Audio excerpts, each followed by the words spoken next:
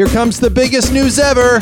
Trek Off the Motion Picture is available on Amazon Prime. That's right. The movie version of the podcast you're listening to. An actual movie. A motion picture on Amazon Prime. Available in the United States and the UK. Just go on Amazon and search for Trek Off. The word Trek Off, one word. And you can watch us. If you don't have Amazon Prime, you can like rent us or buy us. We're available on DVD on Amazon, but like streaming on Amazon Prime. And listen, please watch because it really helps us out. And share it. Give us good reviews and share it on your Facebook page stuff, man. I'm just excited. Trek Off the Motion Picture. Warning, the following contains plot spoilers and naughty language. That means explicit content. And the comments and opinions expressed herein are for entertainment and commentary purposes only and may not reflect the actual opinions of Geeks Radio or the individual hosts. So don't get mad. It's just a show. It's time for Trek Off. Set phasers to love. Welcome to I'm sorry, welcome to Trek Off. Hello, first-time listener. Who's like, what were their names again? What? What did they say? Are they speaking English? We better do a good job on we're this one, speaking Trek Off. You guys get used to it. This is going to be one of the episodes that that is probably more listened to because it's got a name attached, and yet it's also going to be one of our shortest episodes. So if this is your first time ever listening to Trek Off, our episodes generally run somewhere between like 45 minutes and an hour and 20 minutes. Like they're long. So, this episode, it's pretty, not flexible. We're pretty It's like 45 minutes all the time. No, it's it's. But in this case, we're all over the place. This one's probably only going to be like 20 minutes long, but that's because you're getting such good. Like most episodes, it's just like you and me, and I don't know that we're as cool on our own. Well, yeah, that's what we've done. You know what I mean? We've crammed all of our mediocre quality that you get over the course of 45 minutes to an hour 20. If your enjoyment per minute can be measured at like a 5. Then over the course of this case, your enjoyment per minute can be measured at a 10. So it's like a full episode. But not really. No. I could never find where to put this. This thing is like 2 months old now, and I could never find a place to put this because like it never really went along with anything that we were talking about. Yeah, it's like when we were talking about some other thing, it didn't. Hey, good time talking about Star Trek Discovery. Let's put this at the end, or do you put? Yeah, like it didn't. There was no like segue that made sense. So we're just gonna do it by itself. That's so what you guys are gonna hear is I got a chance really briefly, and it's a really short. It's like 4 or 5 minutes. I got a chance to interview Garrett Wang, who is Harry Kim on Star Trek Voyager. And it's really short. I mean, I essentially I met him and I asked him when we were at AwesomeCon doing the show that you can hear. I just saw him there. He didn't have much of a line at that point, and I walked up and I said, did what Justin does. I was like, hey man, can we talk? Yeah. Hey buddy. Hey pal. How are you, good friend of mine? How are you, pal? Can we just get a couple minutes of your time? I'm so bummed that because of Mr. A's work, I didn't get to be there when you were there, and I didn't get to meet him or touch him. So let me ask you. Let's rank Kim in terms of like who you'd like to meet from the show. I would assume that like Seven and the Doctor would be at the top of your list. Yes, right? that is correct. And can I assume that Janeway for all and her Janeway faults, really would be, despite the fact that I am angry at the show in general. She's the captain. You want to meet the but regardless of all that, like just her being the first captain, and like I don't blame. Like, to be clear, and I've always said this, like I don't blame her for it. Like I blame the writers and the people who but it's not the actress's fault. Like that is clearly like that. That's men not knowing how to write women well and having a whole bunch of assumptions and she did her best. Like, and she did the best. Yeah. God bless Mulgrew. Like she did her best. But I would love to meet her. Period, because she's fucking awesome, and she was such a perfect choice. Like, I mean, I remember my excitement, when Voyager was coming out. I was like, Kate Mulgrew, and I was like, oh, she's so perfect. she will be great. She'll be fantastic. Like, Well, and it's interesting because I mean, and we're going to talk about this, down the road. But I have read these 2 books now, which you have. have you read gotten both of as them? well. I am partway through the first one. Yeah. It is dense. Like you told me that we'll it was we'll talk about it. We'll talk about it next episode. But Yeah. but I got some perspective on Voyager, and I don't even fault the writers. It's a hard thing to do when you've had a Starfleet captain, be it male or female, has these traits. It's like Kirk, or Well, that's or why really what the, I the wish gold they standard had- at the time for us had become was Picard. Yeah. What I wish they had done is just written a captain and then cast Kate Mulgrew. Yeah. And But like then, it's just clear to me that they didn't do that, and they were like, and I don't know if it was just the weight of it's the first female captain. because you don't want her to be mannish either. You want her to What be. does that even mean, mannish? Like, just make her a person. Like, But people aren't the same. People aren't the same, and it would I'm be. aware, but I'm just saying. I think I'm saying that I think it would have been a mistake to just write her like she was Picard. No, not like Picard. I'm just saying, if what I wish they had done is just written a captain, and obviously not just, and they shouldn't have, and much like they didn't with on DS9, even though he wasn't the captain until kind of later when they got the Defiant. Like, just write a leader, just write a commander. Yeah, no, Like, that's I all see they that, needed to do, but I also- in my opinion.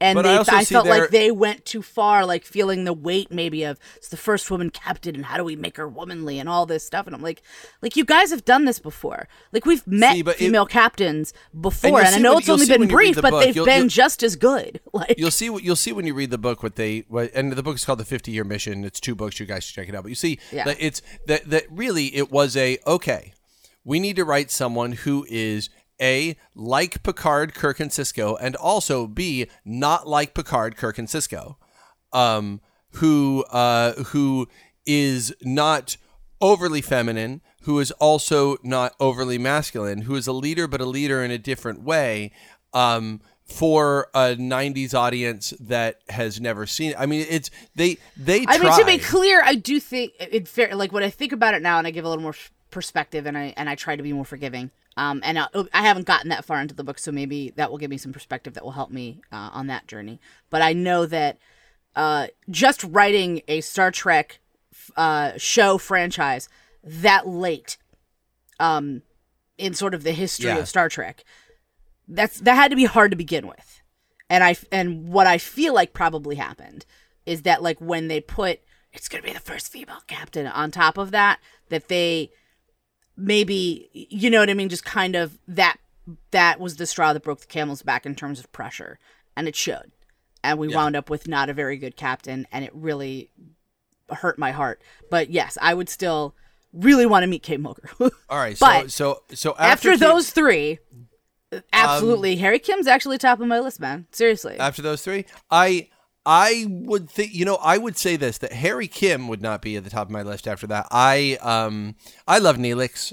I know everybody hates Neelix. I love him too. He's cute. He's sweet, and he's and adorable. I feel like late series Neelix really got a chance to show off some acting chops. Like, got to be, when he is there's something about the cute, sweet, obnoxious character. If you put that character in Crisis, he handles shit. It's adorable. Yeah, it makes you feel for him when he gets a chance to be serious. When the funny character gets a chance to turn around and be serious and be in crisis and really emote, it really hits your heart, because he's, if he has not annoyed you to death, and I understand he annoyed I some know people for a to lot death. of people he did, but not me. You know me. Like, even when the first fucking Yeah. episode 1 came back in the day, I was like, why does everybody hate on Jar Jar Binks all the time? He's so sweet.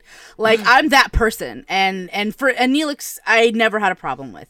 But what you have to understand is, for me, and this is where the Trek Off comes in, if you haven't been listening, because we talk about sexy things. Like, I had an enormous crush on Harry Kim. Yeah.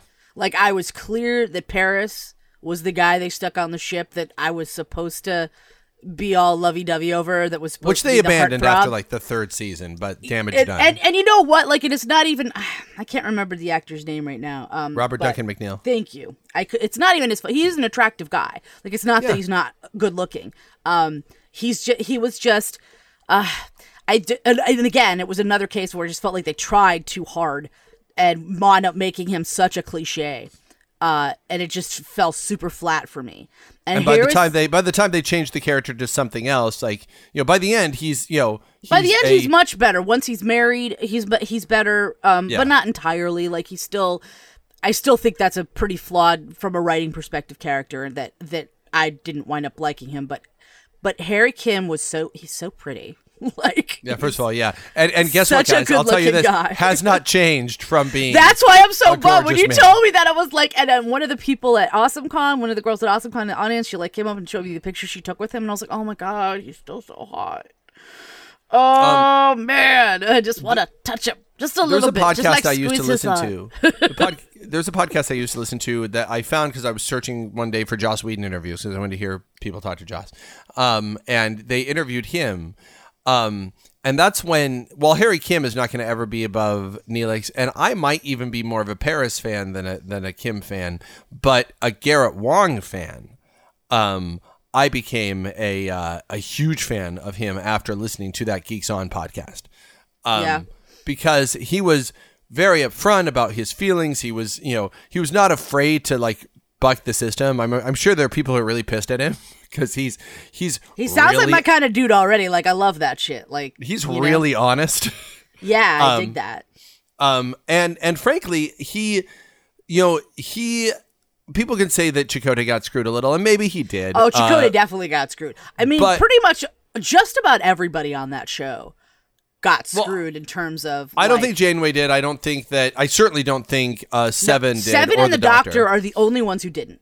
Like, it's like all of the good stuff went to them, and everybody else pretty much got screwed. Chakotay and Kim would have the biggest complaint, because if you look at it, like Janeway, they're just like walking cliches. It's not just that, but if you look at the beginning, Janeway at the beginning of season 1, her hair is one way, her attitude is one way, she acts in one way, she looks one way, she's one thing. Yeah, there is some change by the end. Yeah, it's the different. Same for Paris, same for Neelix, same for the Doctor, same for B'Elanna, even. Yeah, even B'Elanna, to a lesser extent, but B'Elanna a little. She softens. She certainly does. Yeah, soften. like I'm not maybe from an appearance standpoint, but certainly from a character standpoint. In a character, standpoint.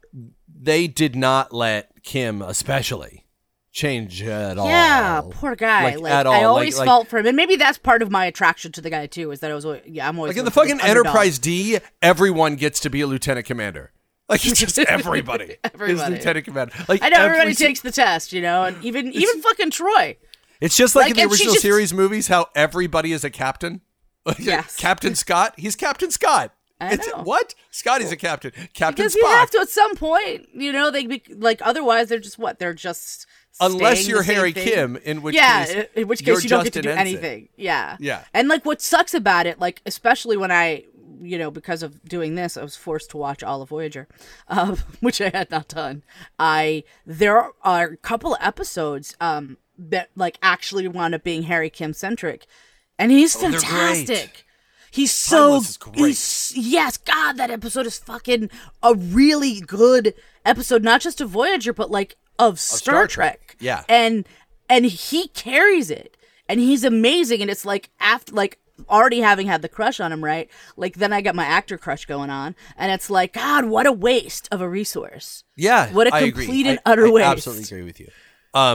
And yeah, I mean, it's for me, it was meeting the guy and seeing what a cool, like, affable guy he is, and seeing that he's like if you could see his attitude there, he's thankful to have been part of it. He's really grateful for the fans. He understands that his sort of place in the acting world was sacrificed a little bit by it. He had a little bit of a hard time afterward. And it makes me think back to the guy who would have been super excited to get the role on Star Trek, getting that call, I got it. And then seeing, that he was, dealt a disservice when he did, in my opinion, work all the time. Yep. And people shit on him. There's look, the Delta Quadrant called him PDH, called him Poor Dumb Harry. Because Harry makes dumb decisions all the time, and it's true, he does. They write him that way. That's the writing though. That's not the actor. And that's not even the it's a disservice to the character. Like, it's unfortunate. I would stand up for his character as being, for his acting as being one of the more natural on the show. I felt like. Sure. I felt like characters like B'Elanna, for instance. I really liked her at the end of the series because she finally slipped into her character after 7 years. But at the beginning, she was acting like you could see her acting. You could you could see. You never want to see them act. They never want to let us see you act. Look, and you know what? I've been watching, season 1 of Star Trek: The Next Generation, and Worf is hilarious. Like all the time, he's always making this face. It's amazing. It's a lot of grunting. Whereas you look at Worf by the end, and he's very sage-like most of the time. He's sort of Silent Bob-like in a way. And I love kind of what he's become. She has that. The Doctor gave a compelling performance at first, but he didn't have that vulnerability that he learned was the important. He hadn't learned the key. But but that to some extent feels like you can contribute it, like not to necessarily an actor, like it almost maybe the fact that the actor didn't know hadn't really gotten the character yet, but like you really did start with this hologram that is only a program, and so like really shouldn't be that multifaceted. Well, and I think one of the reasons he winds up being, and it works out really well. I think one of the reasons, and I think it's one of the reasons I like Harry as well, is because outside of O'Brien and Bashir, which took a while, Harry and Paris and Paris, thank you, are one of the only recognizable male friendships that I saw post original series. You had kind of like Data and Geordi somewhat, but that's a weird. You definitely had Data and Geordi. They were besties, dude. But Data wasn't human. Data was different than human. Be that as it may, but theirs was a very compelling, to me anyway. Theirs was a very. It was compelling but not recognizable. I don't in my life. I don't in my life, and even Spock and Kirk to a point. Like I don't in my life have a completely logical alien friend who I don't understand, but I love anyway. Sure, but I see the one of the things I liked about O'Brien and Bashir and these guys is like you could relate to having. They're that going to get a pint. With someone. Like they're just hanging out. Yeah. And I dug off with your buddy. I dug that. And I think that the thing about Kim that makes people not realize is that his performance is so natural, and it's so he's just there, he's in the moment. And I think that it's not as, let's say, compelling as 7 of 9, and that's not to his fault, because when he gets a chance to be compelling, he certainly is. But I think that 7 of 9, for instance, her performance is almost always showy. She's always got something kind of big and exciting to do, and I feel like Well, yeah, she gets written a lot more, and it's. But she never quite gets a chance to just be normal. And I think there's value in an actor who can do that. And I think that, even Chakotay, who I've given a hard time for seeming really bored on the show, it seems like he's phoning it in sometimes. And now that I've read the book, I understand everybody's frustration so much.